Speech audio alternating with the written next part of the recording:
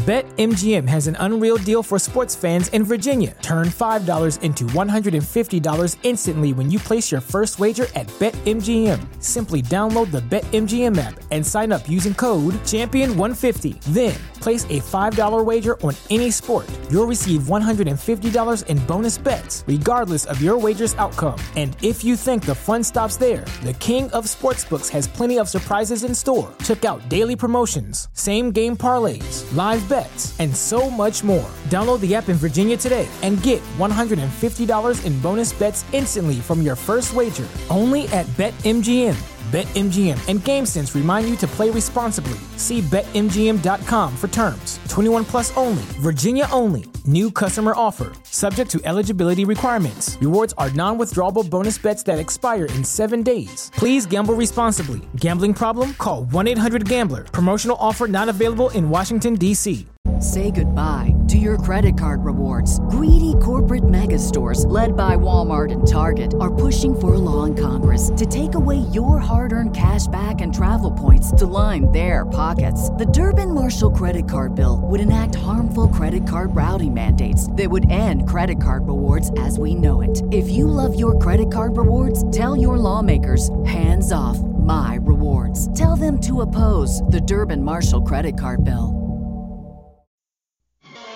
At the far end of the universe, there is a planet ruled by a being of utter evil.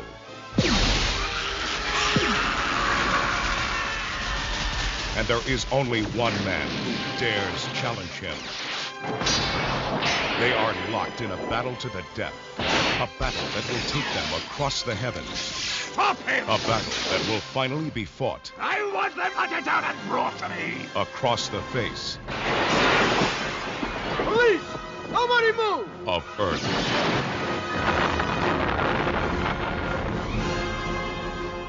I think I'm gonna need some backup.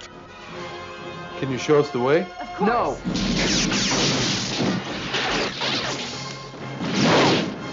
Somebody help me!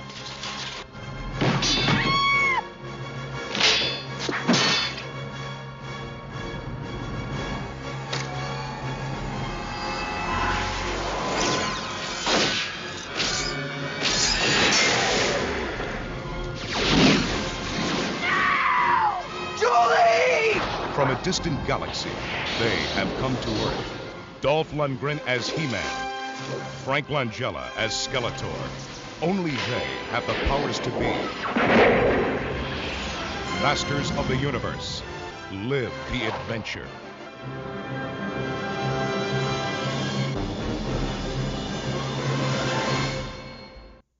Welcome to They Call This a Movie, testing the strength of friendships one terrible movie at a time. Subscribe to the podcast on iTunes and other podcast services by searching They Call This a Movie.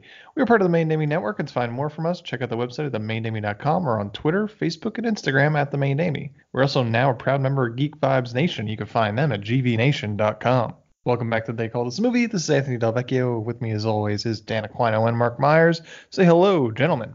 Hello, friends. Dan, I don't know how to break this to you, but we traded you to the Joe Rogan podcast for cash consideration. So you will. At least we made. You have a to move. get off the podcast now. At least we made a move.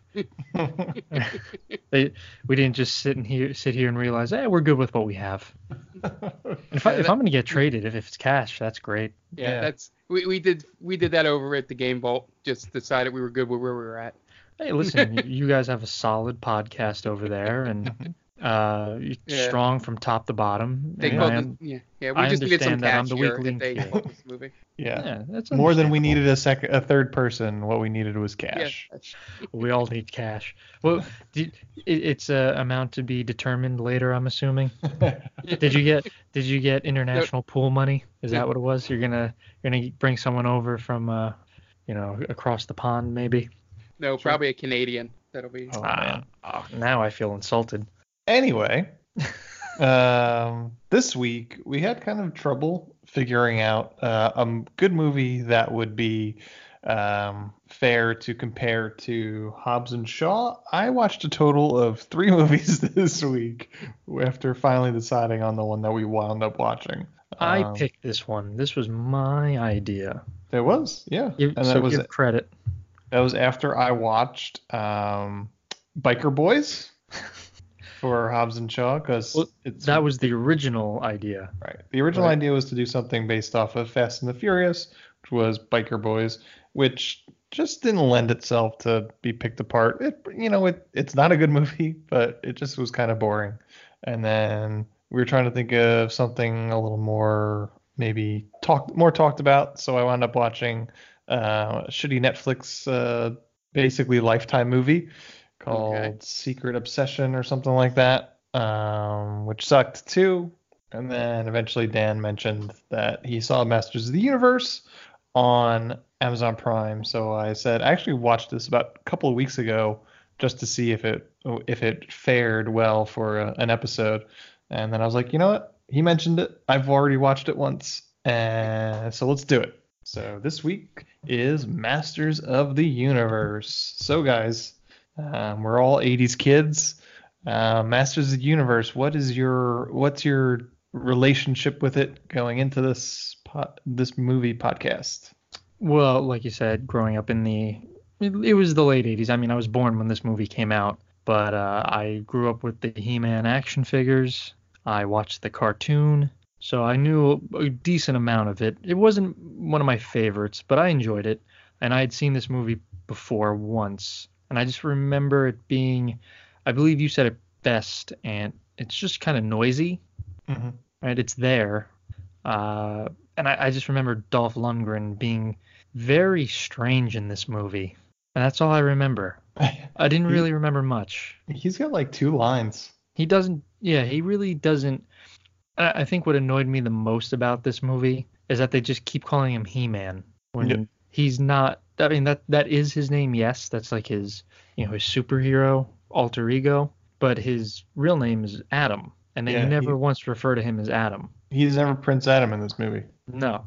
I think they just kind of wanted to skip all that and get right to, hey kids, it's He-Man. Everyone knows He-Man.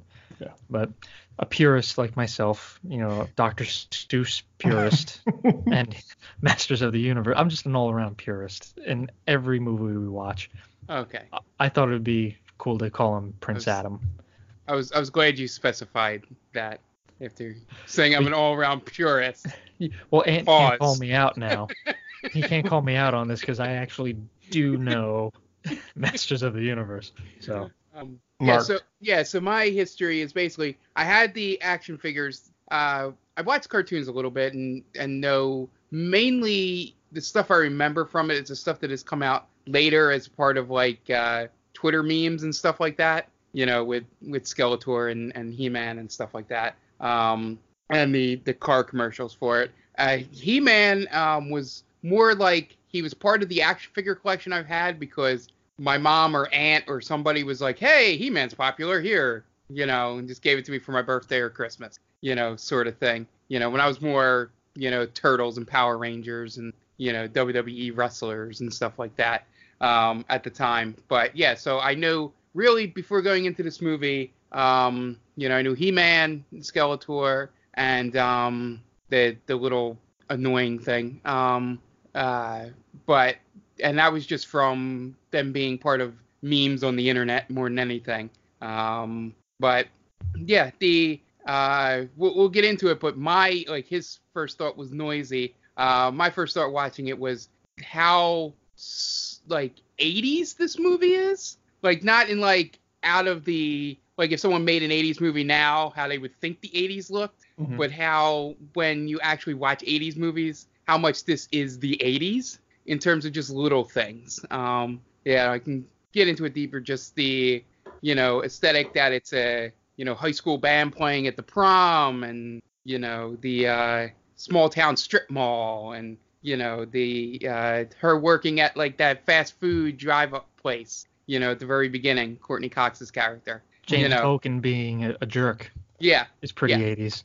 Yeah, exactly. And, it was just in subtle ways and little ways. It was, probably a good combination of every 80s movie I could think of was almost in this movie. And it was it made me think of what would the, MCU that we know now been like if they decided to do it then? Sort of how loud and noisy this was, and then trying to blend it into that teenage aesthetic of what was popular at the time. So, but it was pretty funny, just little things like that, and and how utterly terrible some of the costumes were. But we can get into all that later. Okay. Yeah.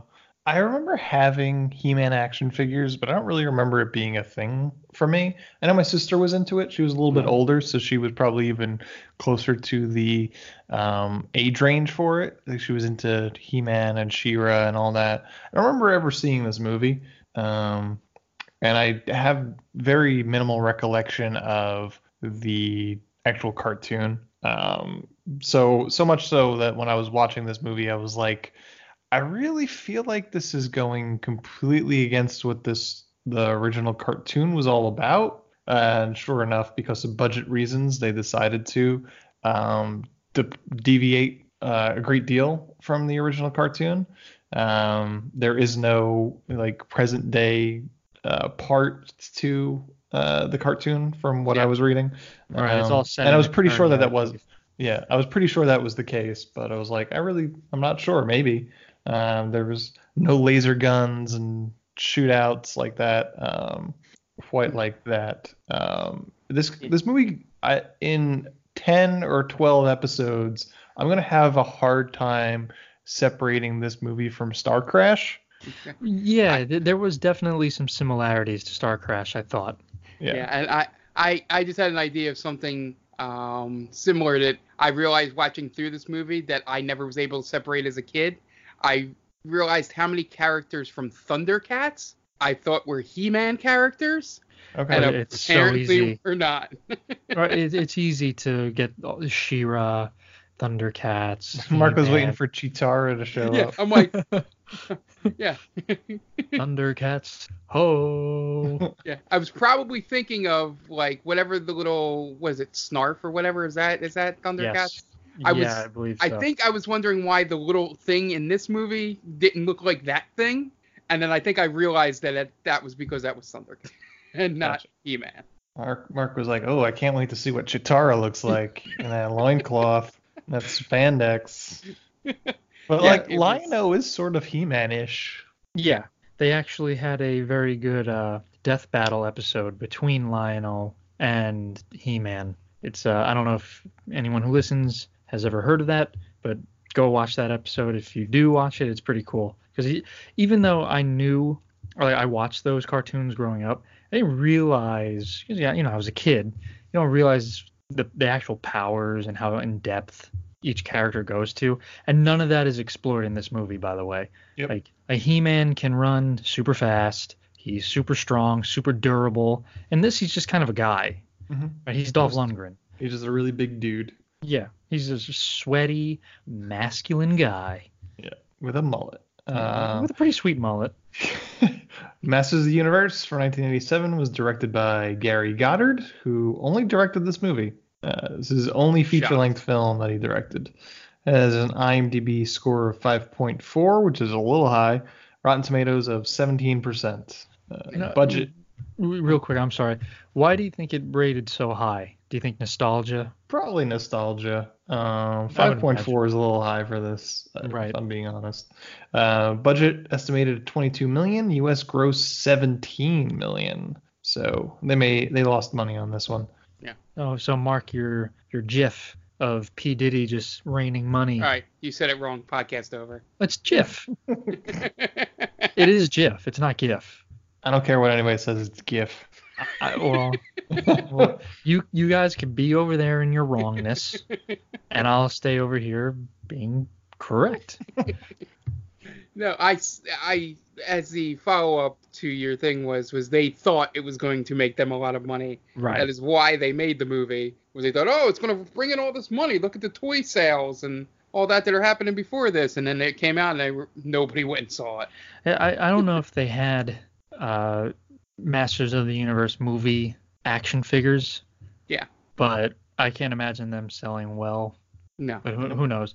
But yeah, this movie took a huge dump.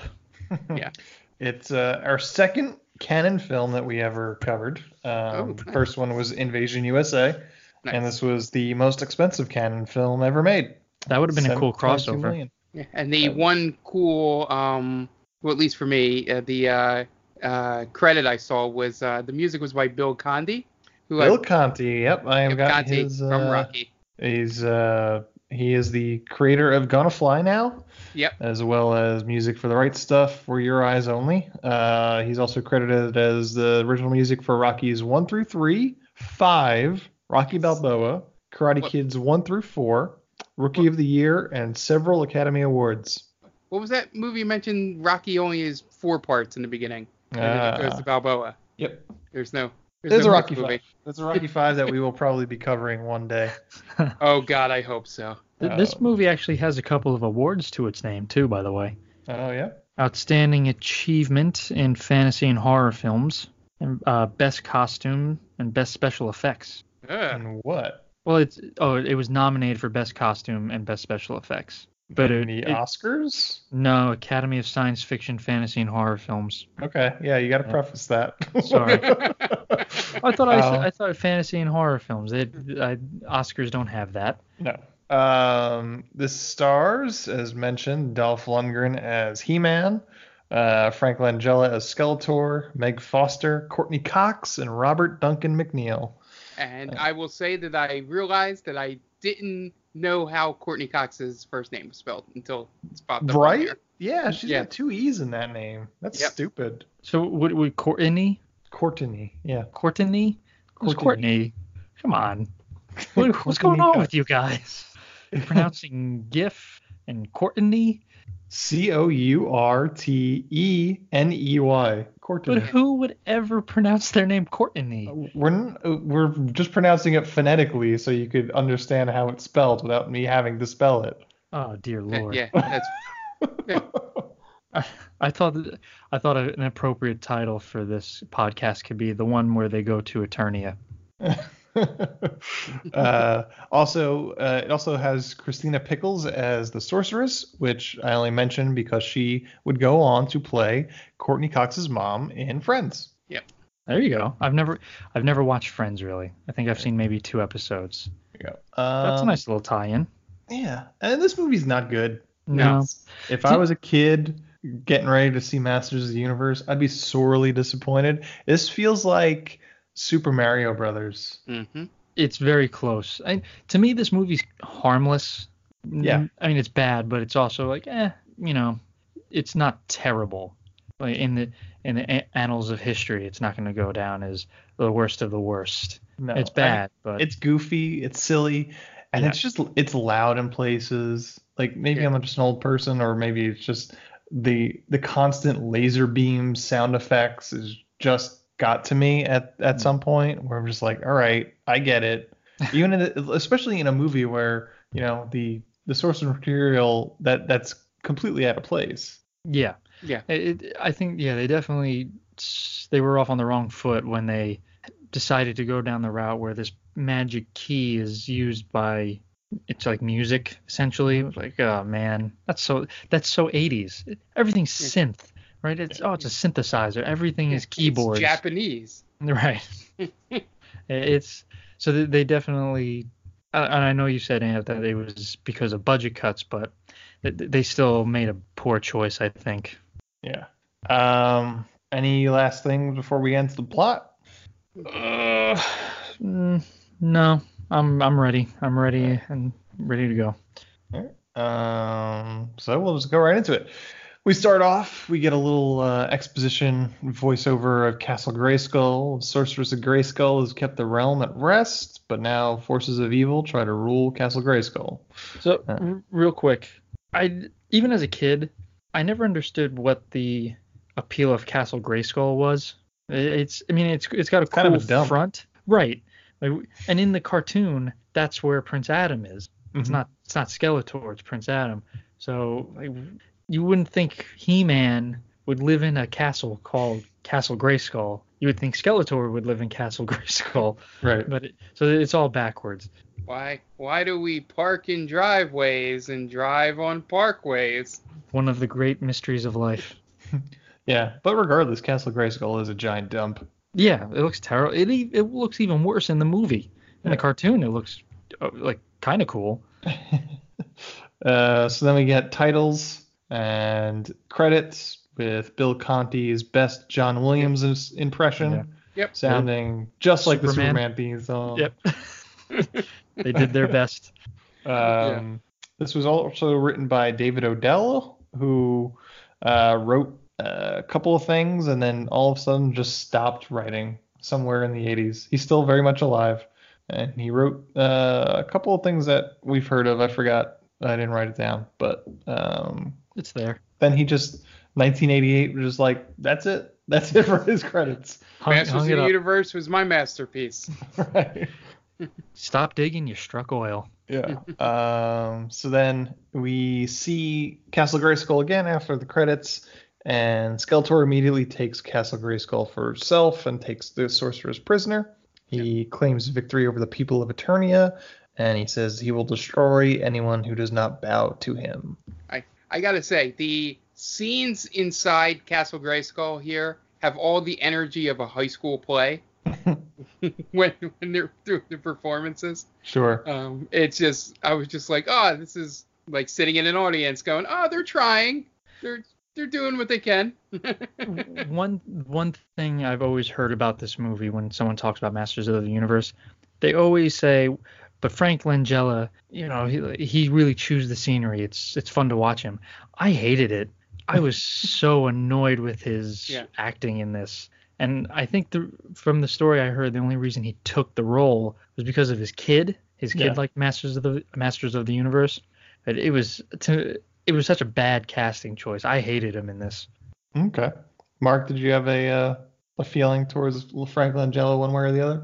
No, he didn't. Like, I'd heard the same things that Dan did about, chewing up scenery, and I was hoping for, like, some Robert Patrick moments from Double Dragon, in this movie, and just got none of it. And like I said, anytime he's doing any of his, speeches from there, it just felt like, like somebody trying too hard to be great. Like, it's the complete opposite to Bring in Star Crash. The way Christopher Plummer, when he would have his monologues, would sort of command attention. It didn't really work in this movie for him, and I was slightly disappointed by that. Okay. Then the stormtroopers start rounding up prisoners. And Very much so. Then we meet He-Man, as well as Teela, Duncan the Man of Arms, and Gwildar, a little wizard, who supposed to be Orko, I guess. Yeah. Gwildar brings them into his home to show his invention, which is the cosmic key and can open a doorway to anywhere. He built one for Skeletor, but Skeletor doesn't know that he has another one. I don't know if you guys watched with the subtitles on, but I don't think at any point, unless I missed it, did they ever refer to Duncan as Duncan? It's always Man of Arms, right? Yeah. I'm not sure. I don't remember. I feel like He-Man might introduce him to somebody. As Duncan? I don't know if... I think he either introduces him to Gwildar or to Courtney Cox. Yeah. It's once, though. And I only know it's Duncan because I looked it up on IMDb. Exactly. Same here. Yeah. So Skeletor's troops find Gwildar's home. They escape through a secret passage underneath Grayskull Keep, which takes them directly to Grayskull Keep.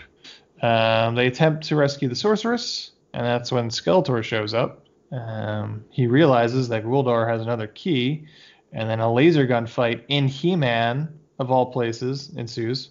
Gwildar eventually turns on the key, and the four of them jump through the cosmic doorway, and they grapple hook the key through the door after they drop it. I did notice, and this is something that bothered me, He-Man uses a laser gun or a laser rifle through the majority of this film. Mm-hmm. He uses the sword a good amount of times, but I don't believe ever in the cartoon he uses a gun of any type. I think it's just the power sword.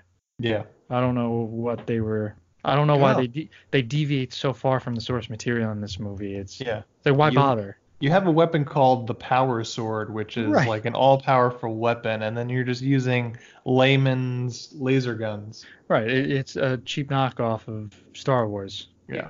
And they didn't have the sword extend, right? Because in the cartoon, it's like almost like a dagger at first, and then when he yells, "Yeah, I have the power," and it's a grower, not a shower.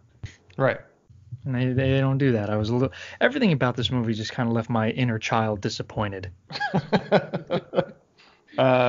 So they go through the door. They crash land on what eventually we find out is Earth. They lose the key and they have to go split up and find it. They come across a cow, which is the first animal that they come across. Beautiful creature. Absolutely beautiful creature, guys. Yeah. It's an adorable cow. It is.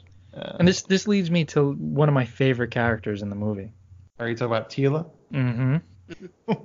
do you want to tell people why, Anthony? Because eventually we come across Robbie's barbecue joint, and Julie is a waitress who is moving to New Jersey for whatever reason. She's moving to New Jersey. Taxes weren't as high yet, I guess. To be in a Bruce Springsteen video. Right? Yeah. Oh, there you go. Which might be earlier than Masters of the Universe, but yeah, she was really young in that video. Yeah, she had that nice crew cut.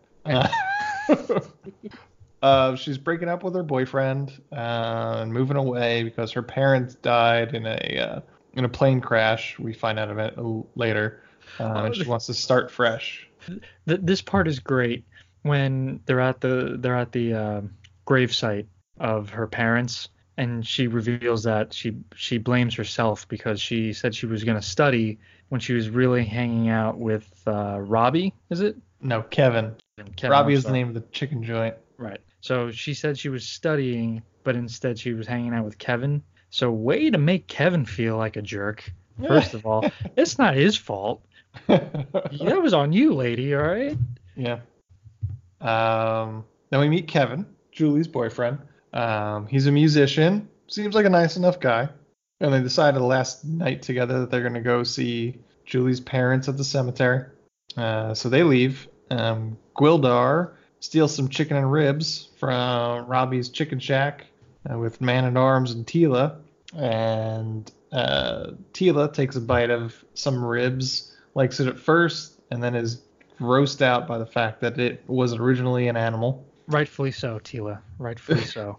And she calls us all barbarians, right?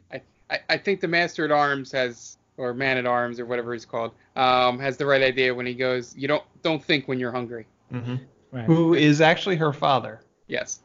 Yeah, I think she calls him Dad, right? Yeah, a couple times. I don't know if that's how it is in the cartoon. It might be. I gotta double check. But continue. I'll take a look. So they go to the cemetery, and then, as Dan pointed out, she blames herself for her parents' deaths. They die in the plane crash, and were they not supposed to go on the plane if she was going to go with them? Was that the situation? Yeah, they were going to go to the beach, I think. They were supposed to spend it. What a weird turn of events of a day, right? like we should all go to the beach. No, all right, well, we're going to take a plane trip then. That's not something you really do on spur of the moment, do you? Right. I feel like you need to plan that out a little bit more. Yeah. Like beach or plane ride. Right. This was the 80s, so I don't know if things were more relaxed back then, where you could just hop a flight to New York on a day's notice and it'd be whatever.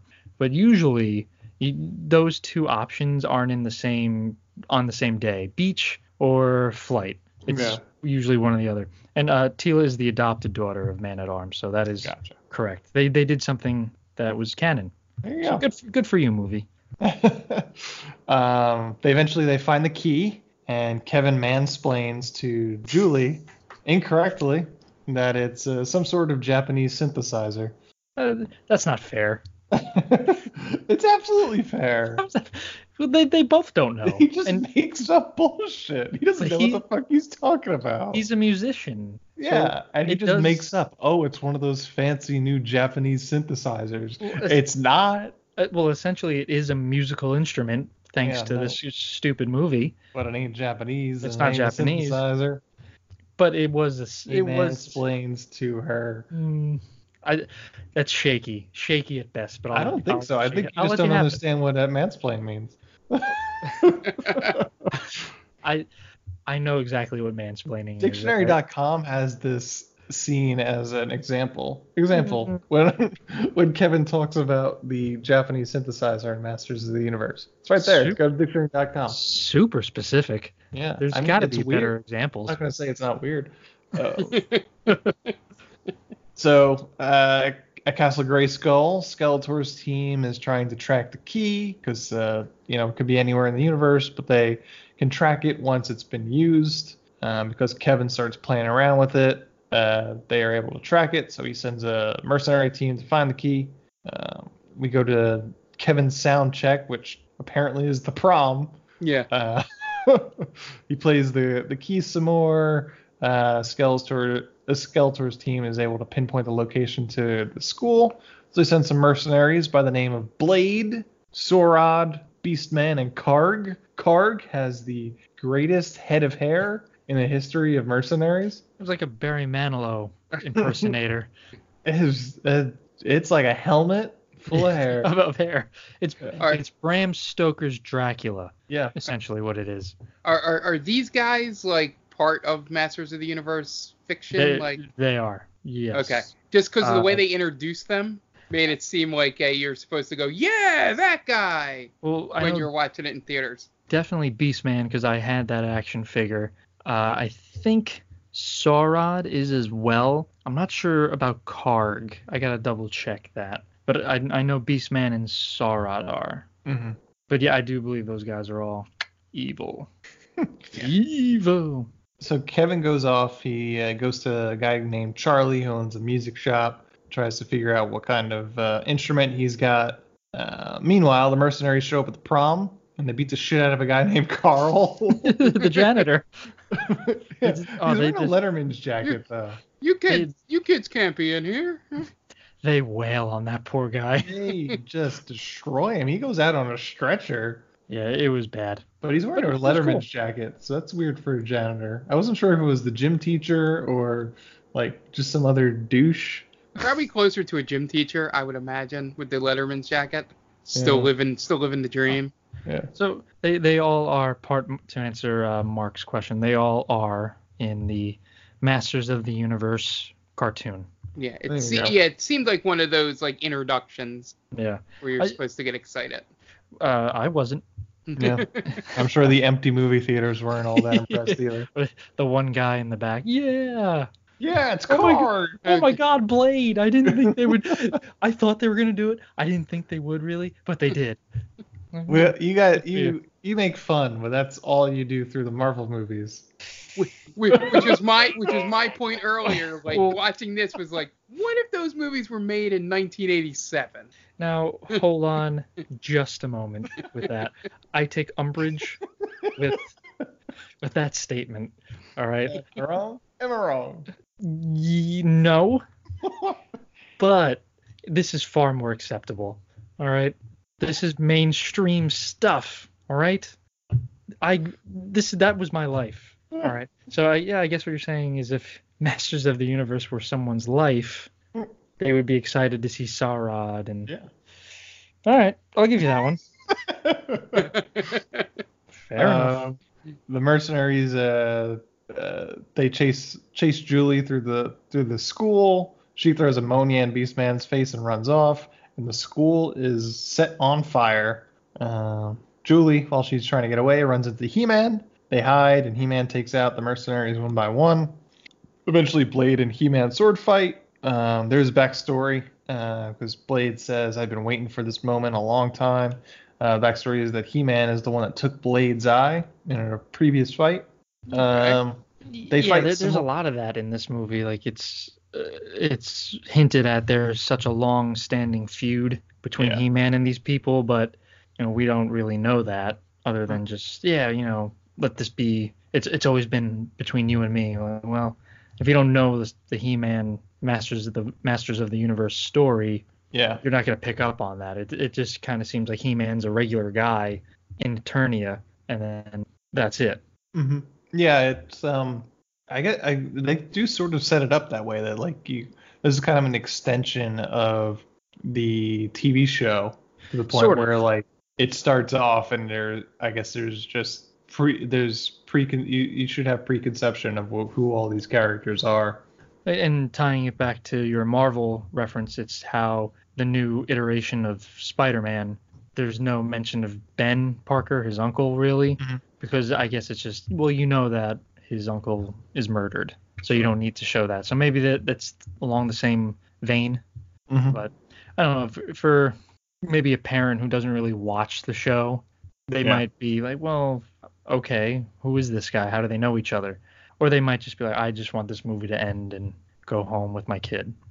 It could be either way. Yeah. They fight some laser battles. Eventually, mercenaries run off.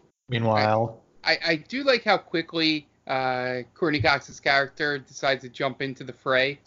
Oh yeah, and trust He-Man. He-Man. So quickly. Like, oh, you're a half-naked man. I got you. I understand. And she's a crack shot with that laser gun. Yeah, she's pretty good. And the stormtroopers, we're gonna call them stormtroopers, right? Yep. Yeah. They have so many chances in this movie to nail our heroes. They have them in the narrowest of hallways, and they still can't hit them. It's mind-boggling. Even the stormtroopers would be like, "You guys are like the actual stormtroopers." Yeah. They'd be like, "What is wrong with you people? They're right there. They're in front of you." So Kevin's at the guitar shop. He hears over the police scanner that the school's on fire. By the way, that police scanner is awesome. Yeah. The size of like a telephone pole. Two-handed police scanner. So he heads over to the school and meets up with Mr. Strickland from Back to the Future, who plays a cop in this movie. Immediately blames Kevin for the fire and puts him into his car, and they're gonna go try and find his girlfriend at her house. I think that might have been when he showed up. I think it might have been the only moment in the movie where I Bertha was, "Oh shit, that guy's in it." Yeah. Well, his character really doesn't fit in this movie. No, he's basically he's playing his principal character from Back to the Future. But why have him, right? He doesn't. He's just kind of like a hindrance. Yeah. For no reason. He does not have a point to the plot. Nope. And he's always super slow on the uptake. Yeah, and I wonder if it's to Mark's credit, they just put him in there because he was in Back to the Future and he's a recognizable face. Yeah, I don't know. Is he that recognizable? I mean, we knew who he was, but that's because it's, many years after. 1987 where people are remembering who that guy was. I don't know. So He-Man eventually introduces Julie to Tila and Man-at-Arms. Gwildar shows up in a Cadillac. Mercenaries return to Skeletor without the key. He is not pleased, and he immediately kills Sorod. And he says, R.I.P. Sorod. Yep, R.I.P. He sends them back with Evelyn with them to return to Earth in order to finish the job. Strickland and Kevin go to Julie's house. What did you say? I would say, which is really what they should have done to begin with. Yeah. You have countless men at your disposal. Just send in a force, send in a bunch of guys. Yeah. There's 4 of them. It's actually 3 and a dwarf. Yeah. Send in all your guys. You'll overpower them. Yep. Skeletor's a terrible tactician, really. He just wants the power. He doesn't want the work. Doesn't want to put the legwork in. Can we also do real quick? I really wish they had kept Skeletor's voice somewhat. Yeah. I'll get you, He-Man. I wish they would have kept that. And like Frank Langella he actually has that a much deeper voice. Obviously, it's not cartoonish in any way, but it takes away from the character. Yeah, he's just generic bad guy. Yeah, and the makeup's terrible. It's just so the more I talk about it, it's just like like my posture is slumping over now, and just that's what this movie is. It's just meh. If I could describe it in meh. What is that, an onomatopoeia or yeah meh. That's it. Okay, so Strickland and Kevin go to Julie's house. Julie immediately calls and tells Kevin to wait there and make sure he doesn't lose the key. Strickland starts playing around with the key, and that allows Evil Lynn to find the signal of the key. And then Strickland leaves, and he's going to go back to Charlie's. A lot of this movie is repetition. It's like the mercenaries come to Earth. Then they leave Earth. Then they come back to Earth. And then Kevin goes to Charlie's place. Then he leaves Charlie's place. And then Strickland goes to Charlie's place. It's such a boring setting. Yeah. Right. It's because they built the set. Yes. And they needed to get all the money's worth out of it. I guess. Right. It'd be similar to having, you have this epic space adventure and you just decide to put it in, suburbia, New Jersey or wherever. Yep. Like, oh, well, that's not fun. There's no good set pieces here. Nope. Well, that's a nice house, I guess, but. Yeah. I love how, the budget of this movie that they weren't able to do more with all the obvious product placement in this movie. Yeah, I saw Burger King. I didn't even notice that. Yeah, when she goes behind the stage, there's cases of Pepsi. Oh. Back there. Good eye. I didn't notice that. And then some of the stores, there's an H&R Block and, stuff like that in the background. There's even something that made me, being a dumb NHL fan that I am, there was a pharmacy, Rexall, which is the namesake of one of the arenas for the Canadian team. So I was like, was this filmed in Canada?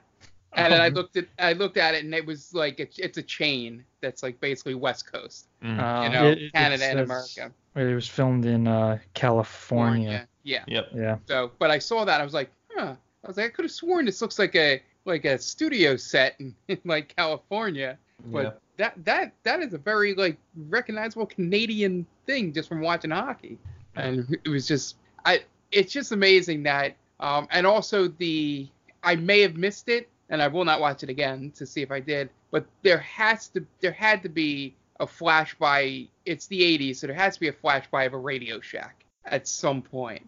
But I don't think so. But it was that time in the 80s when Radio Shack ruled with an iron fist. Yeah, I mean everybody's watched Short Circuit too. So. Oh yeah, it's a classic.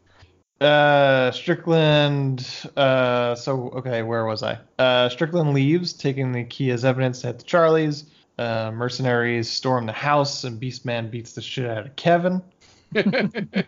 Evil Lynn shows up and puts a truth-telling collar on Kevin while the mercenaries tear the house apart. He tells them that the cop walked off with it. He doesn't know where he is, but he just left. They leave, but they don't take the truth-telling collar with him. He-Man and friends show up at the house to find Kevin. Strickland winds up at Charlie's. He-Man and friends then show up too. Evil Lynn not far behind, plan a full-force attack. Pretty boring attack, by the way. Yeah. Just another laser fight. Nothing really happens. Yeah, the two moments that happen between, him getting attacked and the attack at Charlie's that made me kind of go, really? Is when he gets the truth thing taken off him and he freaks out and has the proper reaction to He-Man and friends. But then as soon as he picks up the chair to swing at him, they shoot the chair with a laser beam. Mm-hmm. Right, that wouldn't tell me that you're a good guy. Yeah, exactly. I'm like, that went okay. It would be better if like he swings the chair and he hits He-Man and He-Man has like no reaction. Right. Yeah, it smashes over his, rippling physique. It's just like, we do not have time for this. Yeah.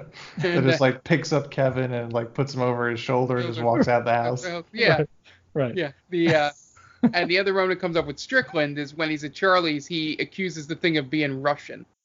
Yeah, the time key, right? Yeah. He was like, this is not Russian, is it? Yeah, like, 80s. Yeah, a kid who works at Sam Goody's gonna know that this key is Russian or not. Russian spy technology. Well, and that goes back to Ant's point that he's a terrible cop.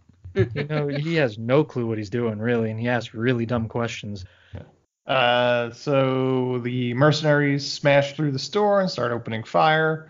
Boring laser gun fight ensues. Meanwhile, Gwildar takes the key and starts working to get them back to Grayskull. All of a sudden, Julie's mom shows up out of nowhere. Julie goes out to see her while Strickland and Kevin fight over the gun. Julie's mom needs the key, so Julie comes back into the store and steals the key and gives it to her mom. But surprise, surprise, wasn't Julie's mom at all. It was Evil Lynn the whole time. So then Julie has a mini freak out. You really got me. You fooled me.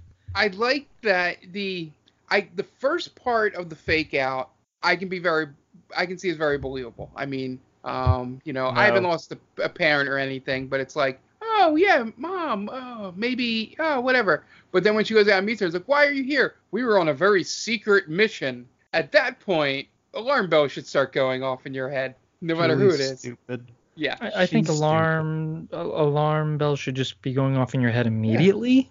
Yeah. Right? You don't really see people come back from the dead very often. Yeah. It's like, it's not, her parents didn't die under mysterious circumstances. Yeah. Right. Died in a goddamn plane crash. Yeah. Exactly. Yeah. It's not that they went missing. And then they tried pulling this whole Peter Parker's parents BS. Like, oh yeah, we were away on secret mission. And like, well, wait a minute. That's literally Peter Parker's parents. Yeah. Say that 3 times fast. But I bet you could. It's not that hard. But I derailed my own thought process. Oh, Courtney Cox is Star Crash, right? Yeah. She is Star. She does nothing. Still a star? Yeah. She does nothing in this movie of consequence, good or bad, really. And and she's just there. I feel like through 2 acts, He-Man is not far behind. He's killed some, goons, but that's it. He hasn't really done. I think Man at Arms and Tila and I guess Gwildor really do the heavy lifting in this movie. Yeah. So yeah, He-Man he's He-Man. He's not as heroic as he should be. Right, and he's got that really stupid cape. I couldn't get over that cape. It was so distracting. He-Man doesn't wear a cape. He's got his chest piece that enhances his strength. All right, people, no cape. I don't remember any of this. Well, I do, all right? And I demand that they go back and fix it. Yeah.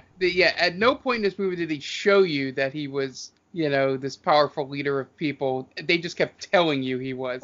Well, the people won't back down because He-Man's still alive. He does knock over a pillar in the final act, but he struggled to do it. It's like right, he doesn't do anything. Yeah, it's like really. This is right. It would have been cool to see him take like a nameless henchman and just like throw him, like almost like Hulk style. You know what I mean? Yeah. Just like take him and then show us something early on in that first couple fights. And they do that one scream, that like Wilhelm scream. The Wilhelm scream. Wilhelm scream. Wah! But why would we show him do something super strong if he could just shoot people with laser guns?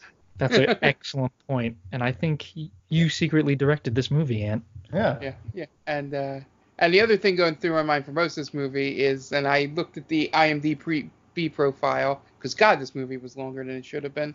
Just 2 hours. Yeah.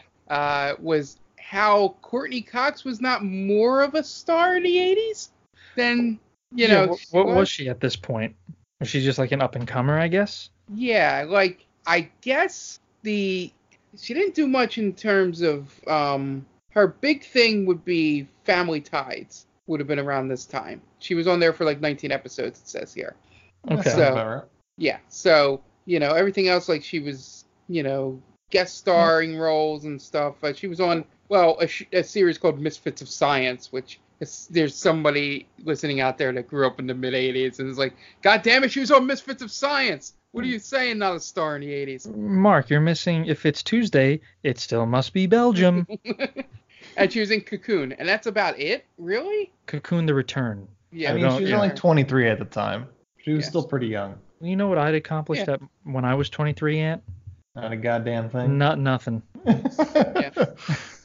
Yeah, it's funny that nothing really comes until Ace Ventura and Friends and stuff after this movie. All right, so the mercenaries leave. Strickland tries to take them out with a shotgun.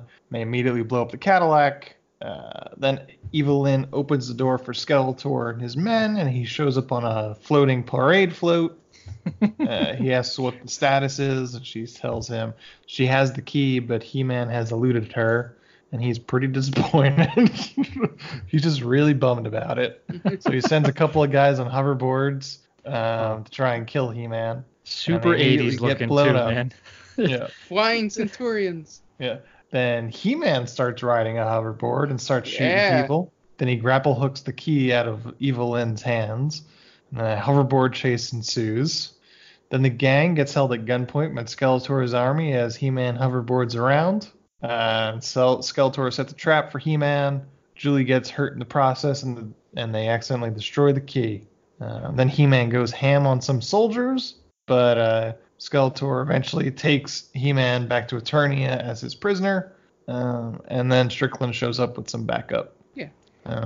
Like this could have been one of the points when he's fighting off all those people on the roof where he punches one and it like goes through and knocks like 8 of them down. Like they could have done, but no, it's just a normal fight, normal Dolph Lundgren fight on a roof. Yeah, you know, it would have been cool. Well, yeah, it would have been cool to just see him just obliterate some henchmen, or when he's going one-on-one with Beastman. That would have been a cool fight to see because they're both really strong characters, but I don't think they really interact all that much. It's just kind of like a weird. Yeah, the mercenaries seem more like weaker henchmen essentially in this than actual powerful characters themselves. In this, I think the writer, director, whoever misinterpreted those characters, that they do come from the cartoon. You know, they looked closer to use a 90s reference, all the goons that Rita Repulsa would send out. That's a good one. I agree. Especially rather than what they were. Like you were saying, Beastman, is a strong guy that can almost stand toe for toe with He-Man, but but it, obviously being the hero, he'll always overcome. But they just seemed like sniveling weaklings more than Right. They were just like low-level henchmen, really. Yeah. Like almost like Monster of the Week. Yeah, Evelyn, it was basically probably the only one that had any kind of, I don't want to use the word power because it's not so much power, but, could hold her own, sort of in the situation. I will say the one thing this movie has going for it, all of the leading ladies in it, minus Christina Pickles, could get it. Yeah. There you go. So, point for you, movie. Yeah. First thought that came in my mind when Courtney Cox shows up was just like Christopher Plummer, huh? Could get it. But not as much as Christopher Plummer, right? Is that right? Yeah. Is that where the bar is still Christopher Plummer? Yeah. Speaking of this, marry, fuck, kill, Sorod, Beastman, or Karg? Karg's. I gotta kill Karg. He is gruesome looking, but Beastman's very hairy, and I don't know if I could live with that. That's why you fuck him. No. You ever consider if I replace Sorod because he's dead with Blade? Yeah, to put Blade in there. So you can't do it with Beastman because then you're gonna be picking hair out of you and for a long time. So you don't want that. I think you kill Beastman. Probably bestiality too. Right, and he could probably, like, when he gets really into it, he could probably tear you apart. You know what I'm saying? Like safe words, Dan. You need safe words. Save all this ape ripping people apart talk for the Joe Rogan podcast. Yeah. I'll fit right in. I'm bald. I have scruff, and I talk about animals. All right. So Blade. I'm gonna bang Blade, kill Beastman, marry Karg. Man. Because I don't want to do it with Karg. It's gross. I'd rather just have that very distant relationship with him. Yeah, you make married life seem so appealing there. I'll marry him because I don't want to do it with him. Thankfully my wife is not a 8-foot tall beast, or like I said, Bram Stoker's Dracula. So I'm okay in that. I'm happy with the decision I made. But here, this is pick your poison, really. Yep. Well, what about you guys? Mark, do you have any changes to that? Well, no, I'm fucking Beastman. I've already said it on the record. So you don't want to go back on that? Nope. Wow. Sticking to your guns. All right. I'm gonna isolate that drop right there. I'm fucking Beastman. Well, you make sure everyone knows the context. It's not Mark saying, I'm fucking Beastman. It's I'm doing it with Beastman. I want everyone to know that. I'm fucking Beastman. Yes. Yeah. It's not that Mark is a Beastman, although you are in certain ways. I don't think that comma works either. Neither do I. It sounds like you're telling Beastman that you're fucking. I'm fucking Beastman. It's just like the. It's like as if, later. As if Beastman's knocking on your door. He's your college roommate. I'm fucking Beastman, come back! Don't you see the sock on the doorknob? Beastman, even in the cartoon, Beastman was always very slow on the uptake. He couldn't pick up on those types of social cues. Yeah. So you got to give him a little slack, Mark. Yeah, and so you're nailing Beastman. Good for you. Yeah, I would probably also marry Card. Okay. And Killblade. Killblade, the only human-looking person. Yeah. What is going on here? If we're talking a fantasy world here, man. Now, is this simply like, oh, this will be a good story, or this is like legit? You're faced with this. This is how you're doing it. No, I'm doing because think about it with the fucking Beastman part. When you're walking down the street in Eternia and Beastman comes across the screen or whatever they do there, you can lean in and go, I fucked him. Think about the possibilities, man. The listeners at home can't see the face that I made, but it was a look of pure disgust and just questioning our friendship. That's what I go for, Dan. All right. It's the fact that I can see you on video. I want to. Yeah. See, I'm at a loss because I can't see you guys.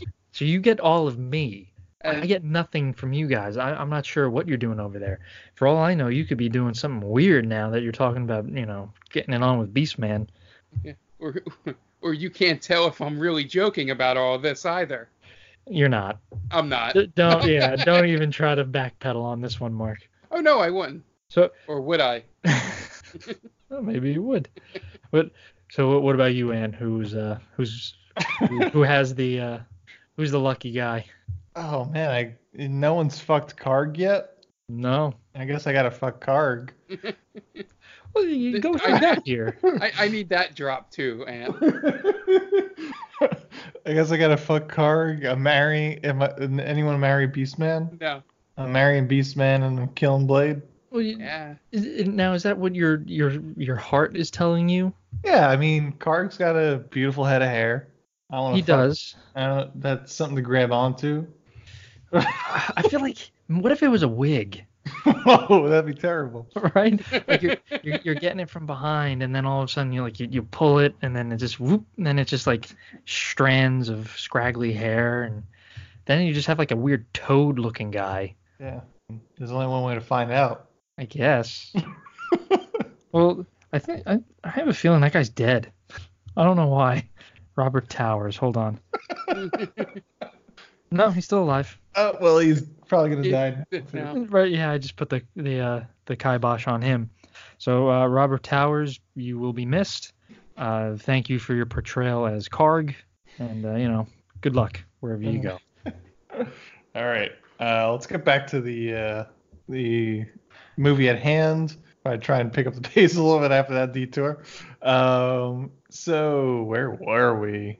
You could just fast forward to the end if you want. Yeah, so they go back to, boring stuff happens. They eventually rebuild the key. Kevin's got perfect pitch, so he's able to remember the melody.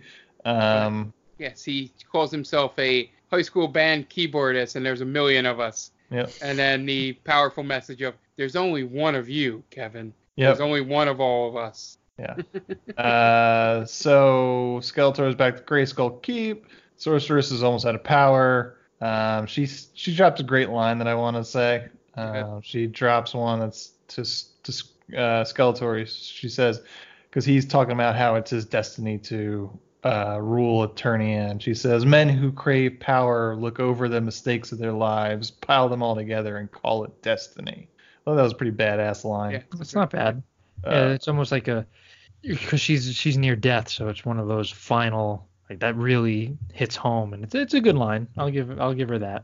I had to look it up to see if it was from something else. I couldn't find any other.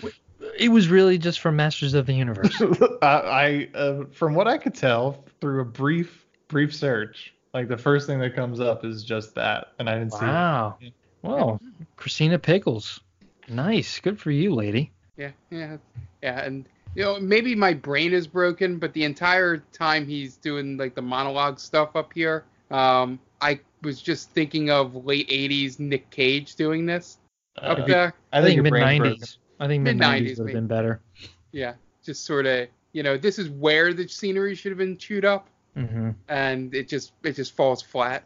So essentially, we kind of skimmed over something and maybe you mentioned it, but so Skeletor has the sorceress of Castle Grayskull, and he's feeding off her power, and they have until the moonrise of that night. The moon reaches the apex. Right. Its apex. It's zenith.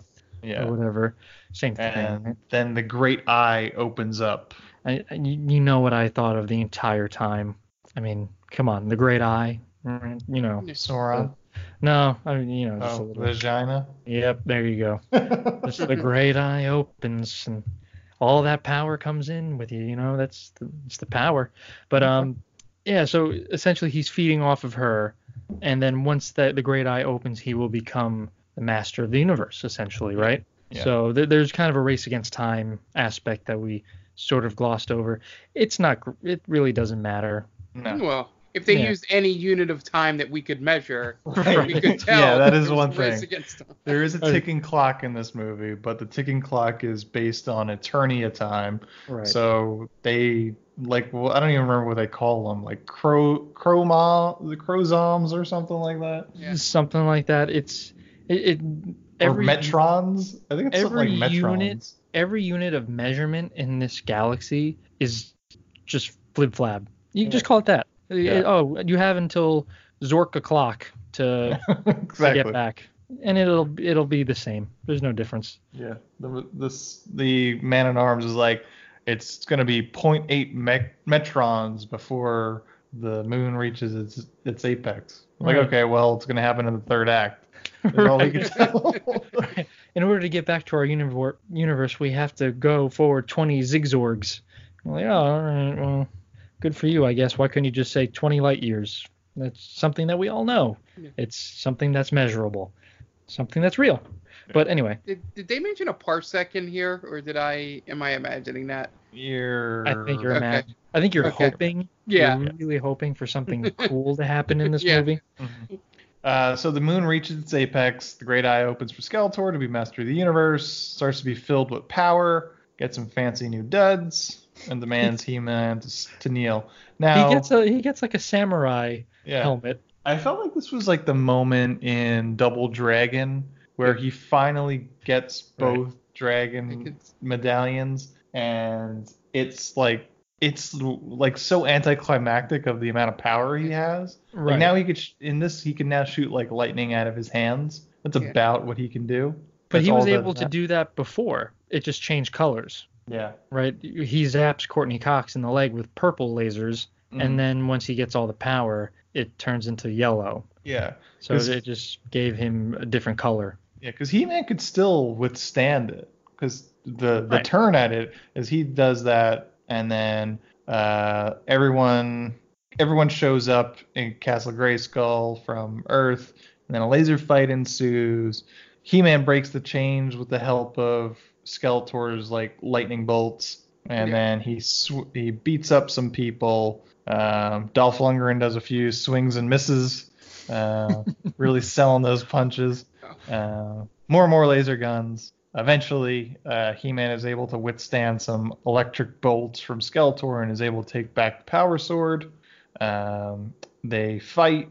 Eventually, He-Man breaks Skeletor's staff and turns him back into regular old Skeletor.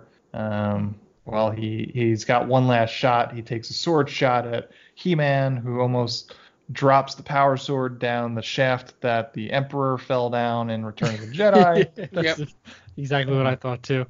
They do a little bit more fighting, and then He-Man knocks Skeletor down the same shaft. And then the sorcerer is saved, and Strickland, who does nothing, and it winds up that he wants to stay in Eternia because he found this random-ass concubine that I guess was... From? Who, by the way, and it's twice in this movie, is that, 100%. Is that he leans in to do something, and she's assuming kiss, because she, like, starts bending down towards him. and then he turns around to deliver a line, instead of. So I guess maybe it was just they were free balling it a little bit, and Yeah. Maybe. man, yeah. One scene he's dressed in his regular street clothes. At the end, he's dressed as a Roman emperor with some random chick on his knee. Yeah. Yeah. Like, where did I miss something here? Yeah, she is nobody. She's never introduced. No, and she's never shown in the palace. Like, why would I go back to Earth? I've got all I could ever want here. He goes, I have a castle. Oh, slowly roll, Strickland. This isn't your castle, buddy. All right? You see the big, tall, half-naked man there? Yeah. I think it's his castle. Yeah, at the very least, it's the sorceresses, and then it's He-Man's. Right, I mean, she's credited as Sorceress of Grayskull. Yeah. So I'm assuming she at least she's like subletting or something. Yeah. And then he's just like, I got this random concubine that I guess was unowned, so it's mine now. It's mine now. That's how it works in Eternia. Slavery's still around. Yeah, there was one thing I forgot to mention when they were on the roof when he was when they were capturing He-Man. There's a guy that trips and falls into He-Man, and they kept that scene in there probably because other cuts were probably worse. But they do. They didn't notice. Or they didn't notice, and it has a weird cut. Again, not going back to confirm. That's all they said. They cut from that to like a Skeletor like smiling, and it looks like it might be from like the same shot where maybe he saw it happen and broke character a little bit. It was like a weird cut there. But yeah, it felt like one of those movies where it was like, we got 3 in the can. We'll just use the best one when we go back to editing. And everything else went right in that scene except for that guy falling. It was like, well, fuck. Yeah, this is what we have. Go with it. Roll with it. So they say their goodbyes, and Julie and Kevin are transported back to Earth. Julie wakes up in her bed, and she realizes that her parents are alive. They've gone back into the past slightly. When we find out the Cosmic Key is also a time machine, apparently. Yep. It's a tesseract, essentially. I think they even say the word tesseract. One of the components of the rebuilt Cosmic Key is some sort of tesseract. And there you go. That Tila had on her arm the whole time. So you heard it here first. There is no MCU without Masters of the Universe. Yep, that's right. Masters of the MCU. There you go. So Julie's parents are alive again, and it's all thanks to the Cosmic Key, blah, blah, blah. And that's the end of the movie. We get credits, and then an after credits scene. The best one ever. Yes, where Skeletor pops his head out of a red pool and just says, I'll be back. And freeze frame. Yeah. Oh, such a terrible... See, I didn't know if there was one, but I fast forwarded just in case. And I saw it and just like, man, I would have been so mad if I sat through the credits for that. Yeah. Can you imagine if Marvel had done that? Like, it was just, after Iron Man, he just kind of walks in and looks at the camera and says, I'll be back. Like, oh, well, MCU's dead. See you later. I think it'd be pretty good if they did an homage to Masters of the Universe and had like Red Skull do it. I don't. Just pop up out of Captain America at the end. Just pop his head out of the Arctic water. I'll be back. And freeze frame? Yep, freeze frame. We don't get enough freeze frames in movies anymore. No. Nope. Who do we talk to about that? We always appreciate a good freeze frame. I gotta contact Kevin Smith. Maybe he'll do one. I feel like Kevin Smith would be like, yeah, maybe we don't have enough freeze frames. Let's get on that. And that's Masters of the Universe. We kind of burned through the last act of that movie, but there's really not much of any importance that we missed. It's kind of your standard bullshit, really. Yeah. This movie's weird. It's just, I know a lot of decisions were made based on budget, but it is weird to have a He-Man movie that is just so reliant on laser guns. Yeah, I think in my notes I wrote how I would make this movie better is to just really eliminate the laser gun fights. You have entirely too many, for sure, entirely too many. Yeah. I think you have like 5 or 6. That's a lot. That's too many. You can have maybe 2, 3 most. And I would just have He-Man actually be He-Man. You know, Right. it would have been better to have this as more of an origin story, I think. I think so. Right, if you have him as he's Prince Adam of Eternia. He doesn't know he's He-Man until he gets the Power Sword, and then you build up the hatred between he and Skeletor instead of it just being like, you know the story, kids. Here it is, He-Man versus Skeletor, and it's like, well, yeah, we know it, but how did it get there? It would have been cool to see in a cinematic medium how that works. So I think if you would, I think they're redoing Masters of the Universe. I believe they are. Right. So I don't know how they plan on doing it, but I would hope, because I'm sure they're going to try to do an expanded universe, because that's what everybody does this, nowadays. So I'm assuming they'll try to do their Masters of the Universe, and I would imagine they should do it with a origin story. Mm-hmm. Yeah. That's essentially just throwing you into it. Starts this movie off on a bad foot. There's no it's the old adage, show don't tell, in terms of things. And throughout the entire first act of the movie, or most of it, they're telling you everything. Like, oh, I'm doing this for this, and this is why I did that, and I hate He-Man because he's this, and, instead of just having those moments like showing him be strong, or showing why, So maybe if you do start out a little slower, and it might also be because we're spoiled with how good the MCU did, origins of these superheroes, that you might have, if you start this story out a little slower, maybe you build and the big moments feel bigger and better. Also get some better actors for some parts, for sure. But I think you got to start with the foundation of, you have to get people invested with some kind of hook in there. And if it's maybe Prince Adam's a reluctant, He-Man. I don't know if that's the title of a person, or right, that's just what he calls himself. Yeah, he becomes He-Man. Yeah, but maybe he's a reluctant one.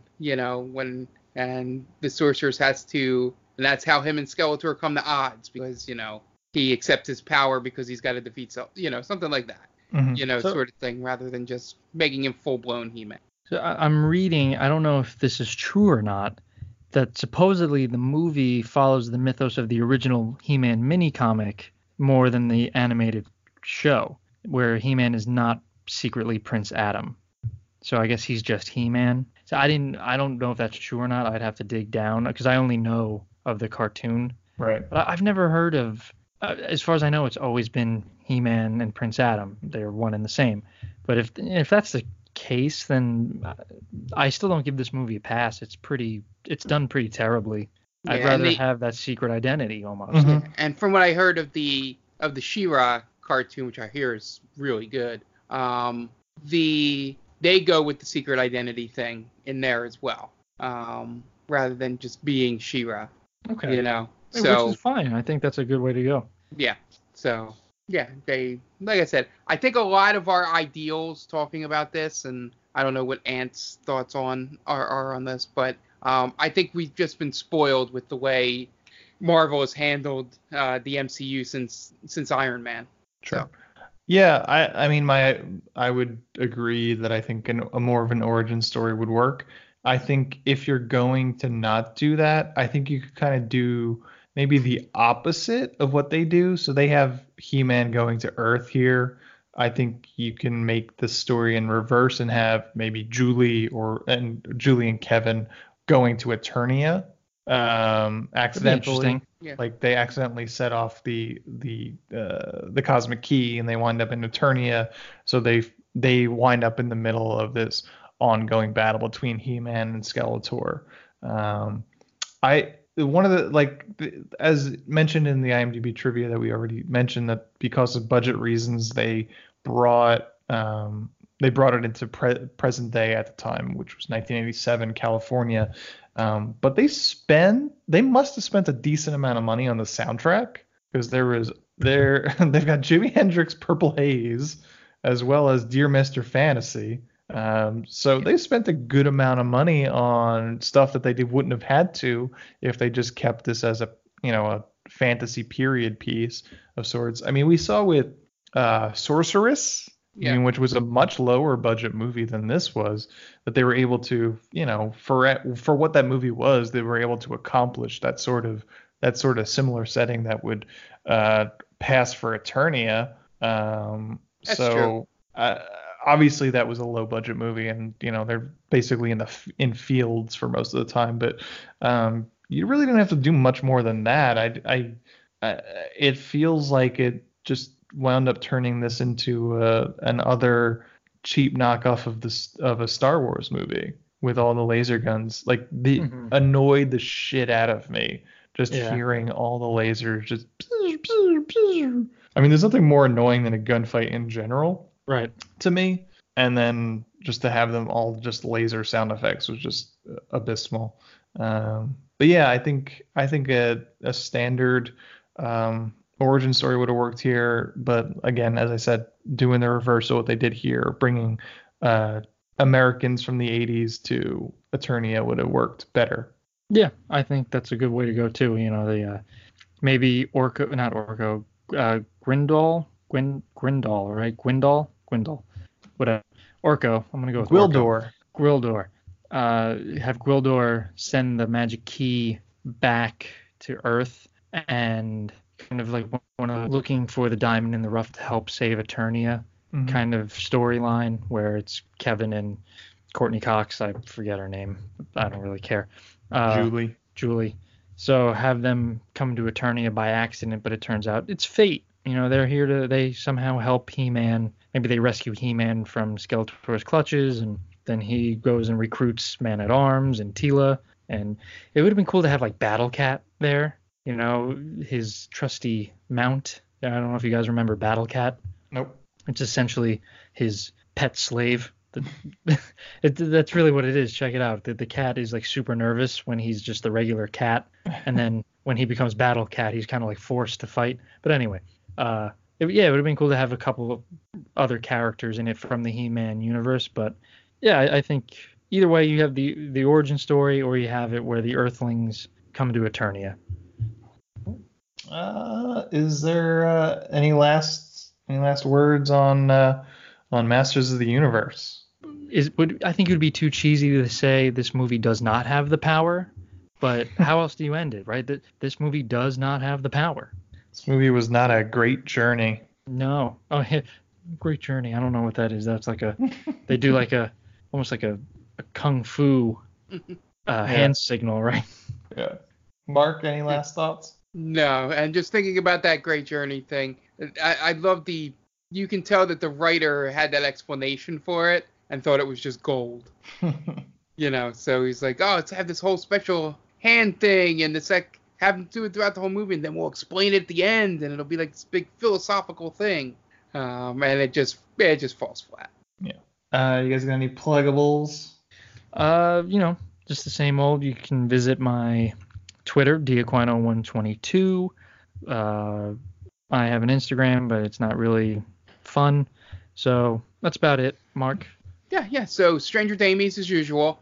We just aired the first episode from our latest session, which has a better camera angle on me, so you're not looking at the side of my face for an entire hour on the YouTube video. But we're finally getting into some backstory on one of the characters that you may be excited to learn things about, depending on what your allegiances are. So be sure to tune into that. That released yesterday, so you can find it on themaindamie.com, where that stuff is housed, where all this is housed pretty easily. You can go from one to the other on there if you don't want to download all of our feeds or anything, but we'd love you if you did that.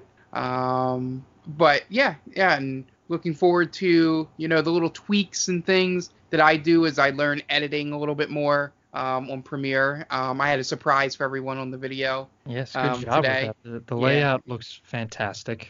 Yeah, we just got to get, and this is just as we grow, once we get a little better video quality, or maybe better file size or whatever, so that I think it only pulls out at 480. instead of 720. Mm. And I don't know if that's just a limitation of our cameras or I'm doing something wrong in Premiere. But yeah, I just want that to be a little crisper because that lets the photos and stuff that I put on there come through a little clearer. But we'll get there. You know, you're going through the growing pains with us now. And we're happy that you're with us. Yeah. Yeah. We are They Called Us a Movie. You can find us theycalledusamovie.podbean.com and on any podcast streaming app.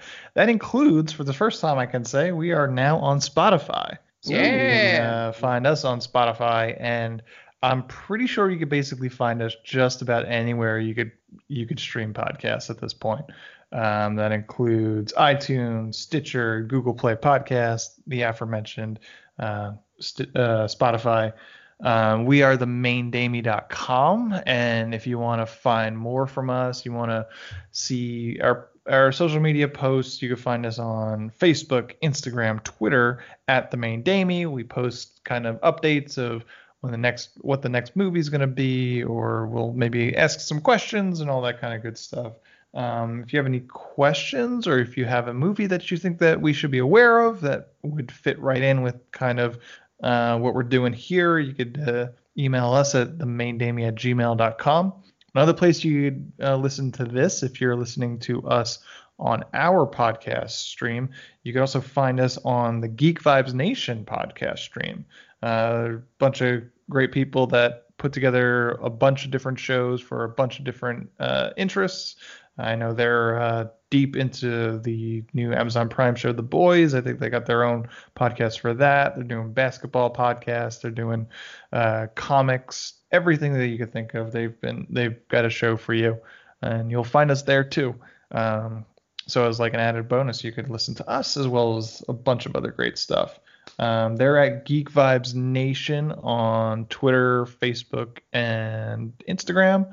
And also their main website is gvnation.com.